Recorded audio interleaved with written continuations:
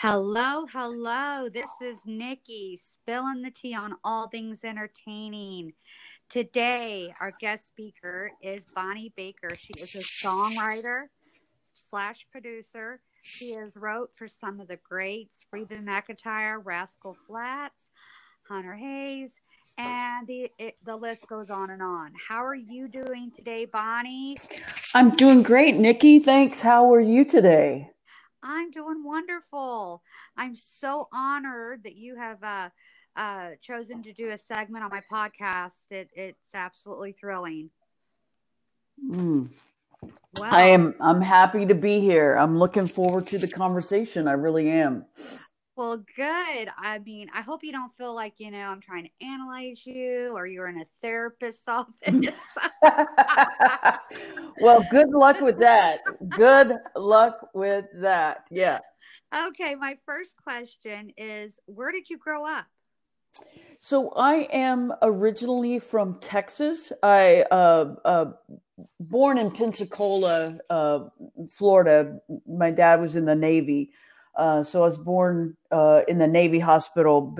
But we moved back to Texas. My parents both born and raised in Texas. Okay. We moved back to Texas when I was quite young, and lived all over East Texas, but mostly in the Nacogdoches area, which is kind of deep, piney woods of East Texas. Okay.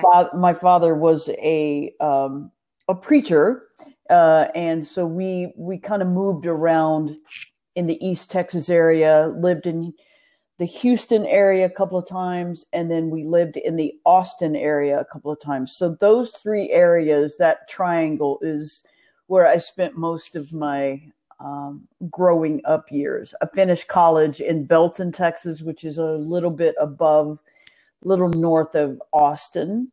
Uh-huh. So yeah, Texas all over, but mostly East Texas as a kid. Okay. And can you describe yourself as a child? Hmm. I was a book reader. Mm-hmm. My parents were very, very conservative, and we did not have a television, and Oh, wow. radio was not really allowed. Outside of church music. Um, that was my beginning in the music. Was being in church. I started playing the piano when I was 5. I think I started playing, for the church by the time I was about 12. And because it was kind of a quiet life. I was an only child until I was 8, reading books and playing music, writing, short stories, writing in a journal, as it were, was kind of, that was my life, was reading. Um, I love to be outside. I was an adventurer, but I was very quiet in my room, kind of reading and making up stories and that kind of thing. And then as I got into teenage years, started sneaking some albums into my room. And I that's where I discovered headphones, is that if I listened to everything on headphones, that my parents didn't always know what was tucked under my bed and that kind of thing. So, Right. anytime I would have any money, I would put it into headphones, or my stereo setup was the first thing I would set up every time we moved. I'd make sure that, my tennis shoes and my stereo were set up, is pretty much what and then my books. I always had a desk full of books and that kind of thing. So just very, kind of a quiet, childhood. Had Yeah. siblings come along when I was about 8. I'm now the oldest of 4, so there were other siblings that came Right. along, but those first few years were pretty quiet. Yeah. I was an only child too. So I can definitely relate to that.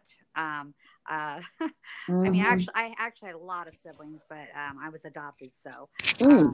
I was the only child in my household. And I was not like you. I was very, I did read and I did play the piano, but Right. I definitely wasn't a quiet child. Right. Right. I talked a lot and got on a lot of people's nerves. Well, that's to be expected. As kids, Yeah. it's good for us to find our own voice and find what we need to say. And sometimes for parents, that can be a little overwhelming. And I have an adopted sister and brother both, so I kind of was on the other side of that. My middle sister, I will forever say she was a gift because she came into my life first, and man, I wanted a little sister so badly, and here she was, and still to this day, she's just one of my favorite people. I adore her. Yes, yes. I can relate because though we were given up for adoption, the three youngest of us, which I was the oldest, we were allowed to one stipulation because we were adopted out to family. Mm-hmm. So the stipulation was that we got to see each other and grow up with each other. Oh, that's nice. Yes. So I have one sister that I'm extremely close with. She lives like 3 blocks away from me. Oh, nice. Yeah. So nice. yeah, I definitely, she's kind of my person. But okay, so I want to move on. I want to know, when did you realize, obviously you wrote songs and stories and you played the piano, so you had that background. But at what age did you decide, hey, I'm taking off, I'm going to make a go of this songwriting, I'm going to Nashville? And at what age did you decide to make that leap? And how did your family feel about it? Yeah, that's a great question. First and foremost, I guess I was about 14, 15 years old when I kind of started writing songs, and I started noticing on albums it would have written by, and then would have a name that wasn't always the artist. So Mm-hmm. I started understanding that there were people behind the songs that I was listening to. That was first. Right. I actually went to college. I have a degree in English and education. Like, I have a double major. And so I could teach school. So I started teaching high school English. And so I got out of college, started teaching, and taught for, about 3 years, and I was not a happy camper. My early 20s, I was not living my best life. I was really not in the right place. And so honestly, I kind of went out into the world. I was living in the Austin area at the time, and had a teaching job. I got a job right out of college, and it should look amazing, and it's like you're making money and you're living on your own. And I just was not a happy person. And so literally it took me a few years for me to understand that I just really wanted to be involved in music. And honestly, I made a trip to Nashville, and came to Nashville to meet some people. I had been playing a show in Corpus Christi, Texas during the summer, like Monday through Friday for happy hour at this hotel. I played the piano and just did covers every night of the week, and it paid really well. And they put me up in a room and gave me a per diem for food and all that. Wonderful. And I was really enjoying that. That summer was really cool. And I just enjoyed every day. I got up, and my job was to, what am I going to play tonight, and learn the songs and that kind of thing. And you had a passion. Yeah. Just all of a sudden I kind of had this spark, and I had played in some bands. I played piano, keys for some country bands, because a cover band in Texas can do very well. I didn't enjoy that vibe of playing in a band with other people, but the sitting in a hotel lounge playing covers every night, you know, Emmylou Harris and Nancy Griffith and that kind of thing. Oh yeah, the great. Really felt like my thing. And so during that summer, you know, George Strait is a Texas guy, and they were doing a big album release photo shoot in Corpus Christi that summer. And one of the radio promotion guys for George Strait was staying at that hotel, and he would come in every night and listen to me play. And by the second or third night, he kind of sent up a little note, you know, will you play this song or this song, which I would do. And then by the third or fourth night, he requested one of my originals. And so I just wrote him back, and I was like, you know, you're so full of shit, you know, just like, just go away. And, you know, he wasn't, you know, he was very honest and said, no, I really like this song. And I think you wrote that song. And I said, I did. And so we got to talking, and he said, if you ever want to go to Nashville, I will be happy to set you up to meet with Renee Bell, who was Tony Brown's assistant at the time, who was the producer for George Strait. And so, you know, as we all know, just getting someone to open a door for you or a window for you is just, it's worth its weight in gold. So I knew that it was a very big opportunity. So I came to Nashville with a friend of mine, and we stayed right downtown, and Nashville looked very different at that time. And I had my meeting with Renee Bell, and I truly had been writing for a little while, but literally had very few songs, and I had no way to record them. You know, I was a struggling, just out of college, you know, broke person. Right. And so none of them were recorded really. And the other way would be to just play them live, which as a piano player, you don't just throw a piano on your back and go off into the world. So I didn't play guitar. And so I was nervous. And there's a place close to where the old MCA building, that was when George Strait was on MCA, which was not bought by Universal yet. Yeah. And there was a bar called Bobby's Idle Hour. And so I stopped in at Bobby's Idle Hour before my meeting. And I was so nervous, I hadn't really had anything to eat. And so I had just a few too many. And so I was a little tipsy. And so then I walked down to my meeting. And to her credit, Renee Bell was just the kindest person. We sat and talked for a while. And I'm a pretty awkward, shy person when I meet someone. And so we sat and talked for a while, and I really didn't have a lot to say. And so finally she said, well, do you want to play me any songs? And I said, no, because honestly, they just suck. And and so she just laughed this really sweet laugh and said, hey, do you want to smoke a cigarette? And I was like, yes, I do. And so we raised the windows in her office. We had a cigarette together, and she asked me, she's like, you're really nervous? And I said, yes. And she's like, well, how long have you been writing? And I told her, you know, off and on for a few years, but I don't know what I'm doing. I don't know how to record anything.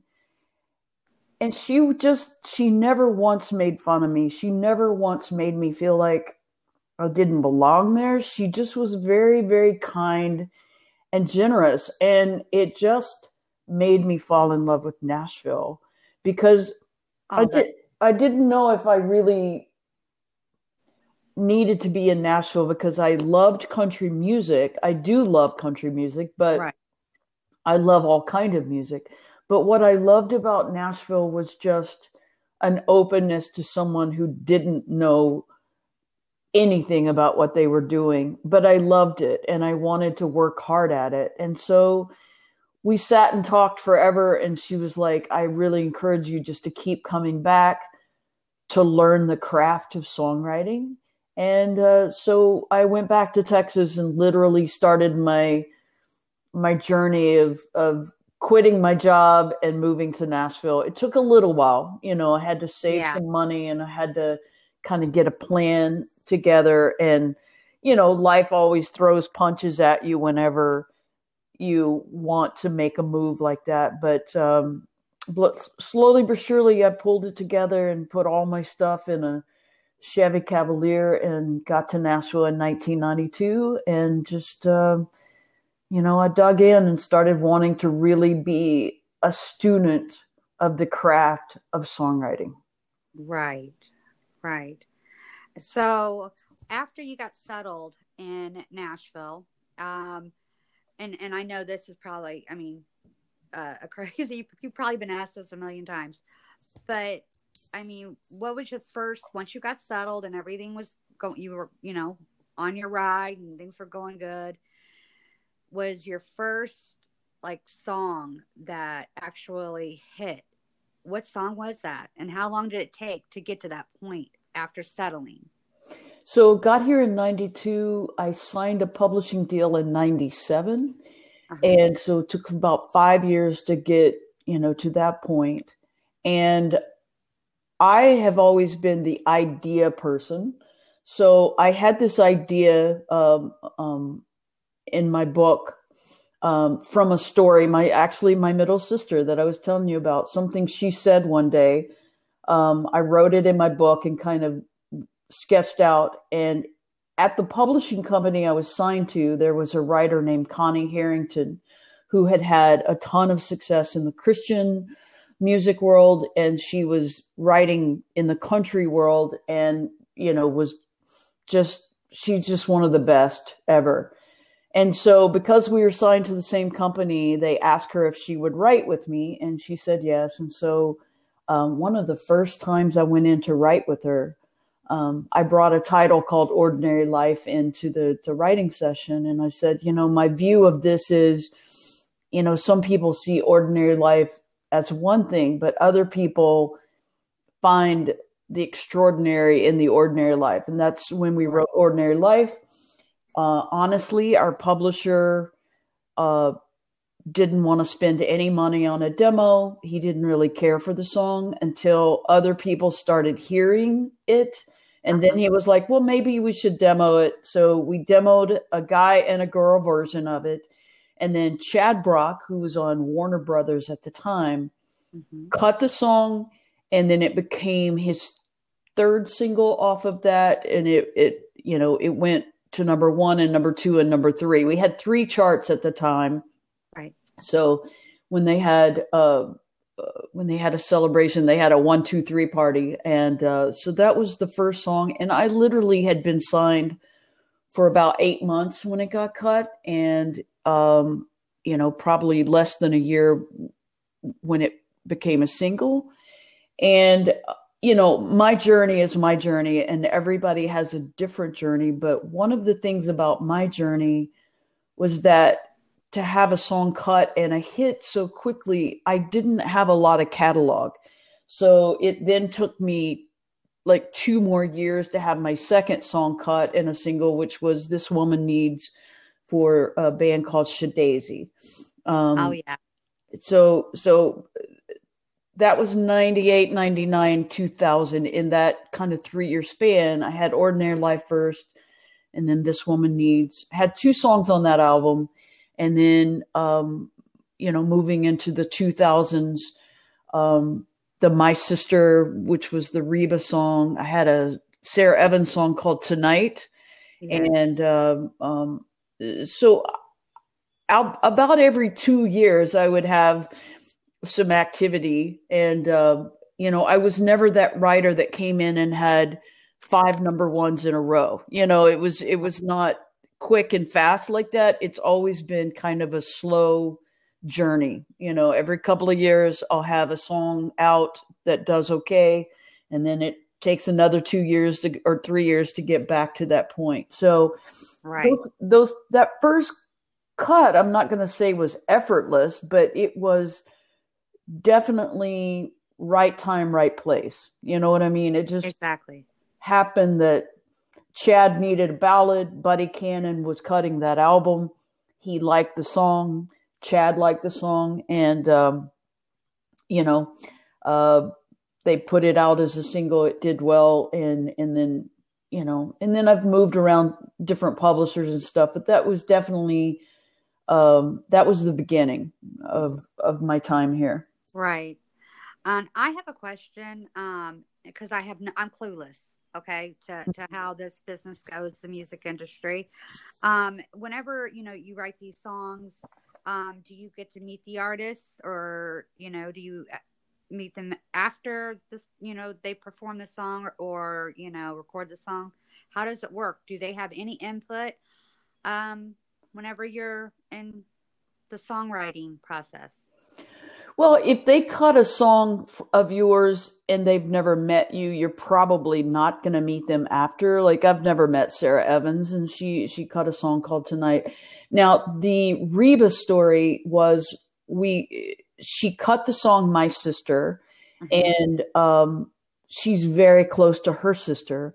So the day she was doing vocals, she invited my co-writers and I, which is Roxy Dean and Amy Daly, to go to the studio and get to be there when she was doing her vocals. Her sister was there that day. So, and she wanted to know where the song came from and what the stories were behind it. And then she introduced us to her sister, and, so that was a very cool day. Not every artist does that. I had met Chad Brock because he was, in the circle of people in the writing, in the writers that were signed to the publishing company. Billy Ray Cyrus has cut a song and I've never met him.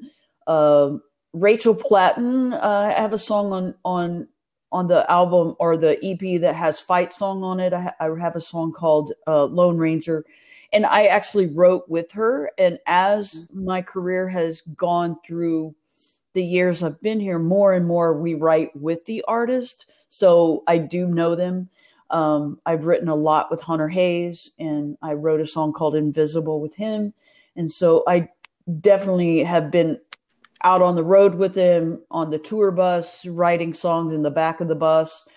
How cool. Yeah. So today's world is we're a little more involved with the artist because in 2021, people want their artists to have written the songs. And so it's a little more likely, I wrote for years with Carly Pearce. I don't have any, songs on her records, but, she and I definitely had a co-writing relationship. I've written with a lot of people that the songs don't make the album. Tennille Arts, I had a song with her. So in today's world, we pretty much know them because we've written with them. I have a song on a Brantley Gilbert record, and I wrote the song with him. So I've met him that one time, but I've never been around him since then, Right. So it's different kind of for every song, every artist. I have a song on a Zella Day record, who's also a pop artist. And I wrote a song called East of Eden with her. I met her when she was like 14 years old. She was making trips to Nashville, and, her mom would drop her off and we would write songs, and then, her mom would pick her back up. And so it's different with everyone, but that's a great question. Usually if they cut a song because they've been pitched a song by your publisher, you don't end up meeting them because their life just kind of goes in one direction. And as a songwriter, we're kind of back in the room every day writing songs. So It's kind of two different worlds. Yeah. I know in 2020, Lift Love Up came out by Katrina Elam. And was she part of the process too? Yes, she and I and Hunter Hayes wrote that song. And, that was just in 2020. I had been working on a documentary for a while, and it was ready to come out, and it all got shelved because of the pandemic. And so in 2020, if you notice, I put Lift Love Up in, which that's Katrina's vocal on it, but she and I and Hunter wrote that. And then I put out a couple of other songs, Sad Girl and, oh man, I just lost the title. Anyway, I put a couple of songs out that I had actually just worked on in my room here where my little studio space is, because I just needed something to work on to keep me sane. Those are not on any label or anything. They're just independently put out by myself. So, thanks for noticing that song. It was a late night songwriting session with Hunter Hayes, and Stevie Wonder had been working with Hunter, and he had called Hunter and left him a message. And Hunter was sitting there and he was like, guys, listen to this. And it was Stevie Wonder, like, Hunter, this is Stevie. And I just, want to talk to you about, this or whatever. And of course, Katrina and I were like, what is that?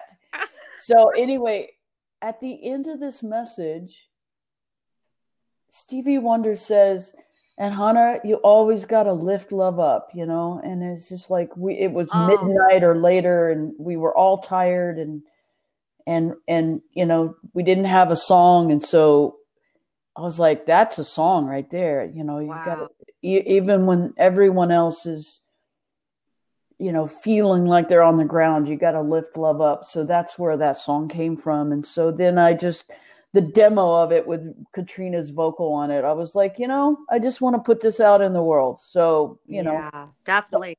You gave me goosebumps telling me that story. It's just been such a sweet, I've never met Stevie Wonder. He wouldn't know me.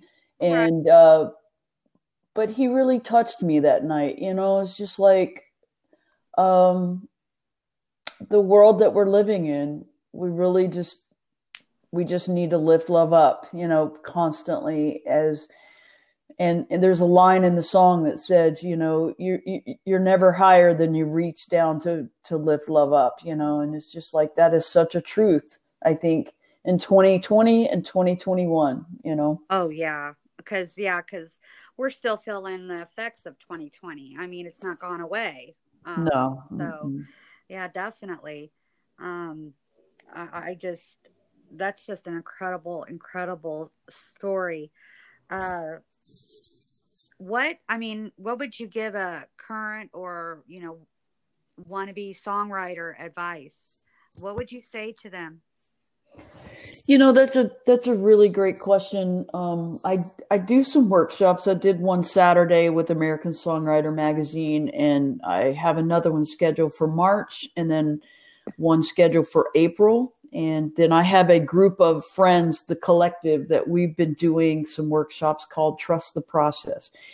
And that's a question that a lot of people ask. Right. What advice would you give to new songwriters now? Right. And the first thing is study the music business inside and out, both financially, emotionally, just where it is as a business, streaming, digital platforms, all of the things that are in place now. It's not the same world as it was in 1997 or 2010 or 2015. The world has changed. The world of songwriting has changed. Right. Just to give you an example, on one of my last statements, I had a song that had 678,000 spins, one song, 678,000 spins.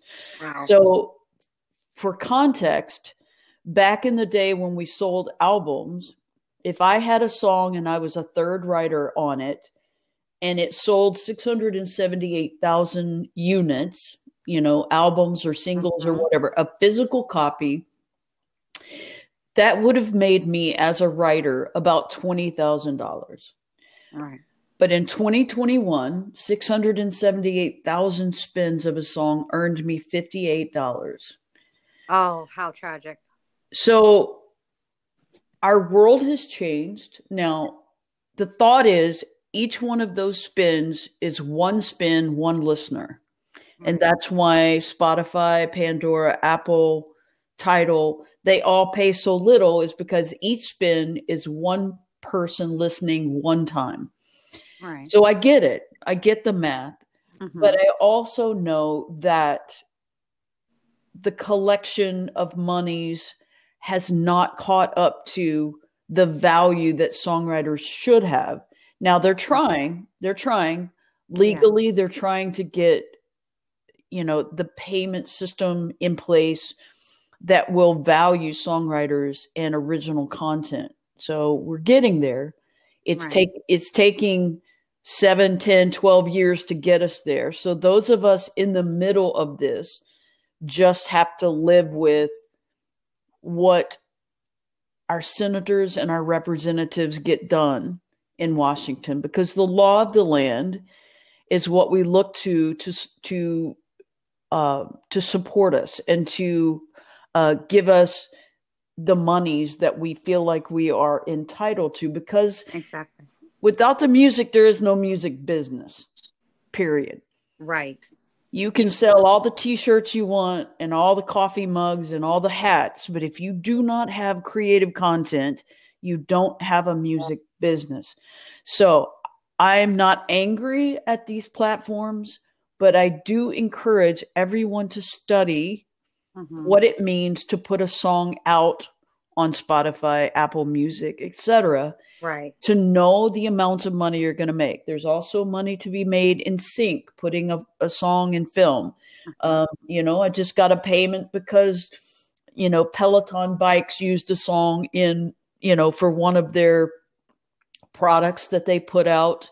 They loaded up with some music and a song was used in that. I've had songs used by the NFL on Sundays for a football game. Uh-huh. You can have song usages all over the place. Whereas when I started out in 97, that wasn't the case. It was either radio or nothing. You either had a song on a record that paid you mechanicals, or you got paid by your PRO, which is a performing rights organization. So as a new writer, study where the money comes from, because you can do it as a hobby, but if you want to do it as a career, you've got to know where your money's coming from. Secondly, I would say first, study the craft of songwriting. Know what you're up against. Okay. You can't just throw together a song and expect people to listen. You've got to really study your heroes, study what makes, Chris Christopherson, who he is as a writer. Study your heroes and know why they are so highly regarded. If you're a Bruce Springsteen fan, look at his lyrics, read his lyrics, look at his top line, look at his production. Know what you need to know to be good at what you're doing. And then study the financial piece of it, because you don't want to do it for free. Everybody starts out, oh, I'll be glad to do it for free. No, you won't, Eventually that'll get old. Well, because, as a songwriter, I still have a 17-year-old that needs clothes and food and a house. And, they're about to go to college and they need college money. So I have to exist in the world just like everyone else, as if I were a banker or a lawyer. I have bills to pay. So I have to be connected to the money piece of it. So study the job of songwriting and know what that means to you. Somebody else is not going to come to your house and teach you that. So study. If it means taking some workshops and learning, getting good at what you do. And then also I advise you to know what it is that you do. Be honest with yourself.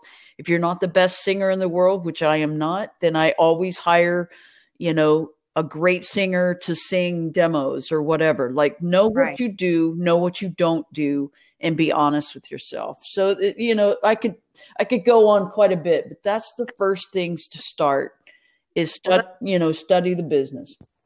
Yeah, that's definitely a great start for all the listeners out there that might be looking into that profession. I know there are just too many songs that you've wrote, or you've country artists that you've dealt with. But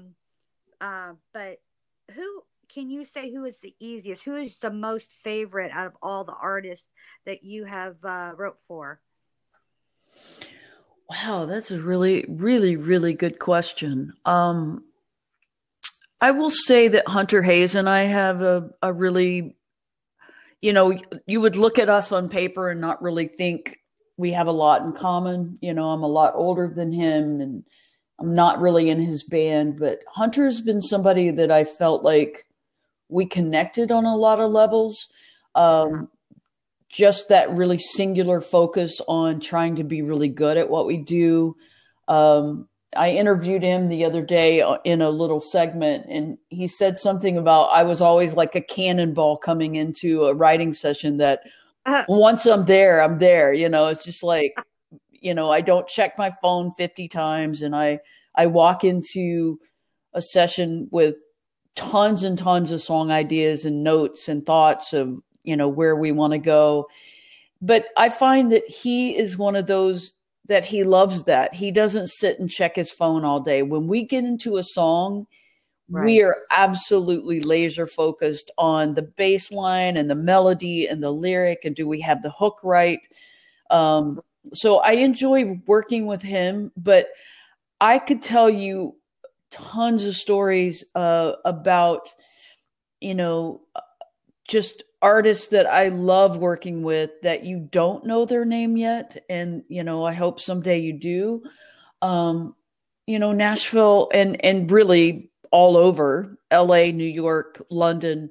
I have the just joy of being able to work with a lot of people all over the world, but there's like a new artist writer that is from Nova Scotia. Her name is Michaela Lynn. Absolutely adore writing with her. She reminds me of like an early Trisha Yearwood, and I just can't wait for the world to hear her songs.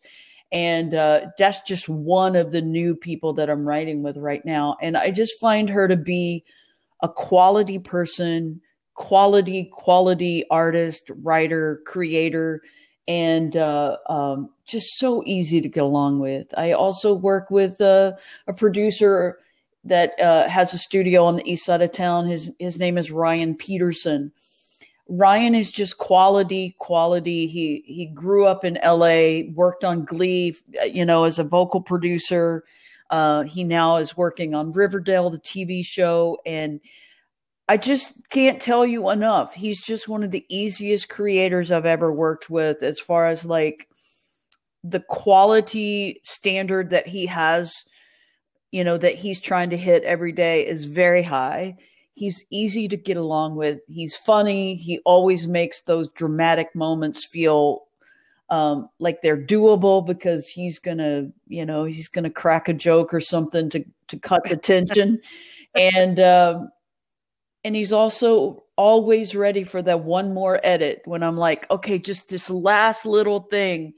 I think maybe this could be better. So I'm going to say Michaela Lynn and Ryan Peterson, maybe two names that people would have to look up to know, but I'm surrounded by just incredible songwriters and artists and producers and creators that I could go all day and tell you how much I enjoy writing and working with them. Okay, I only have two more questions for you. Okay. This one is, I want to know, would you rather write with co-writers and bounce ideas off of, or would you prefer going solo? I prefer to write with people. I mentioned a documentary earlier that is, it's called Invisible. It is about gay women in the music business. And I went through a really rough period of time during the making of this documentary. And because of that, I wrote a solo song in it called Dry County. And, every once in a while, I have something really important to say, and I want to do it on my own. But 98% of the time, I want to write with other people. I love great top line, people that have great melodies. And because I usually am the concept lyric person, but I also love a singer that has great phrasing and just really has their own voice. And then I love to write with great producers that are very creative in how they make things sound. So my perfect day is walking in with an artist who's also a great top line person. Not all artists, they can sing, but sometimes they can't really write a melody. But some of the artists that I work with are just incredible melody people. So I prefer to co-write with people. Yeah. Okay. And where can people find you? Do you have a website? I do. It's just www.bkermusic.com. BKER Music, music.com.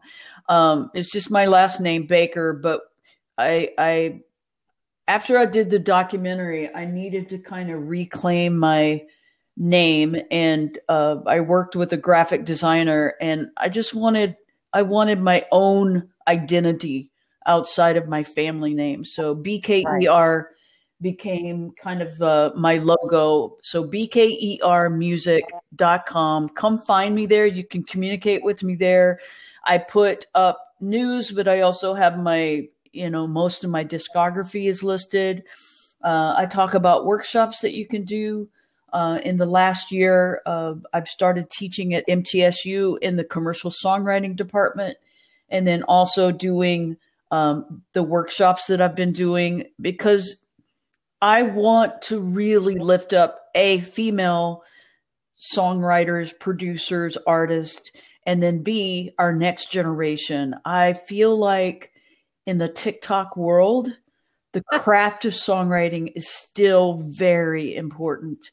And I want in 50 years from now for us to look back and know that songwriting and the craft of songwriting was still very, very, very important to the health and well-being of the music business. So I kind of take that on as what my mission in life is to teach people how to live the life of a songwriter, both healthy and sane. It's important. It's important. Definitely. Well, if you don't have anything else to share, I'm going to say farewell. I'm going to say thank you. And I was so honored to hear about your journey in the field of the profession of songwriting. I just can't thank you enough for being on this podcast. For all you listeners out there, please check Bonnie Baker out. She's extraordinary. She's done a lot. And check her website out and share, subscribe, review, do whatever you like. But be respectful, kind, and show some love in this crazy world we're in right now. I appreciate it so much, Nicole. I just appreciate the day, and I look forward to getting to know you as we move through this world. 2021, here we are. Yes, we are. Yes, we are. And me too, definitely. You have a day, Bonnie. Thank you. You too. Take care. Bye. You have a wonderful day. Okay.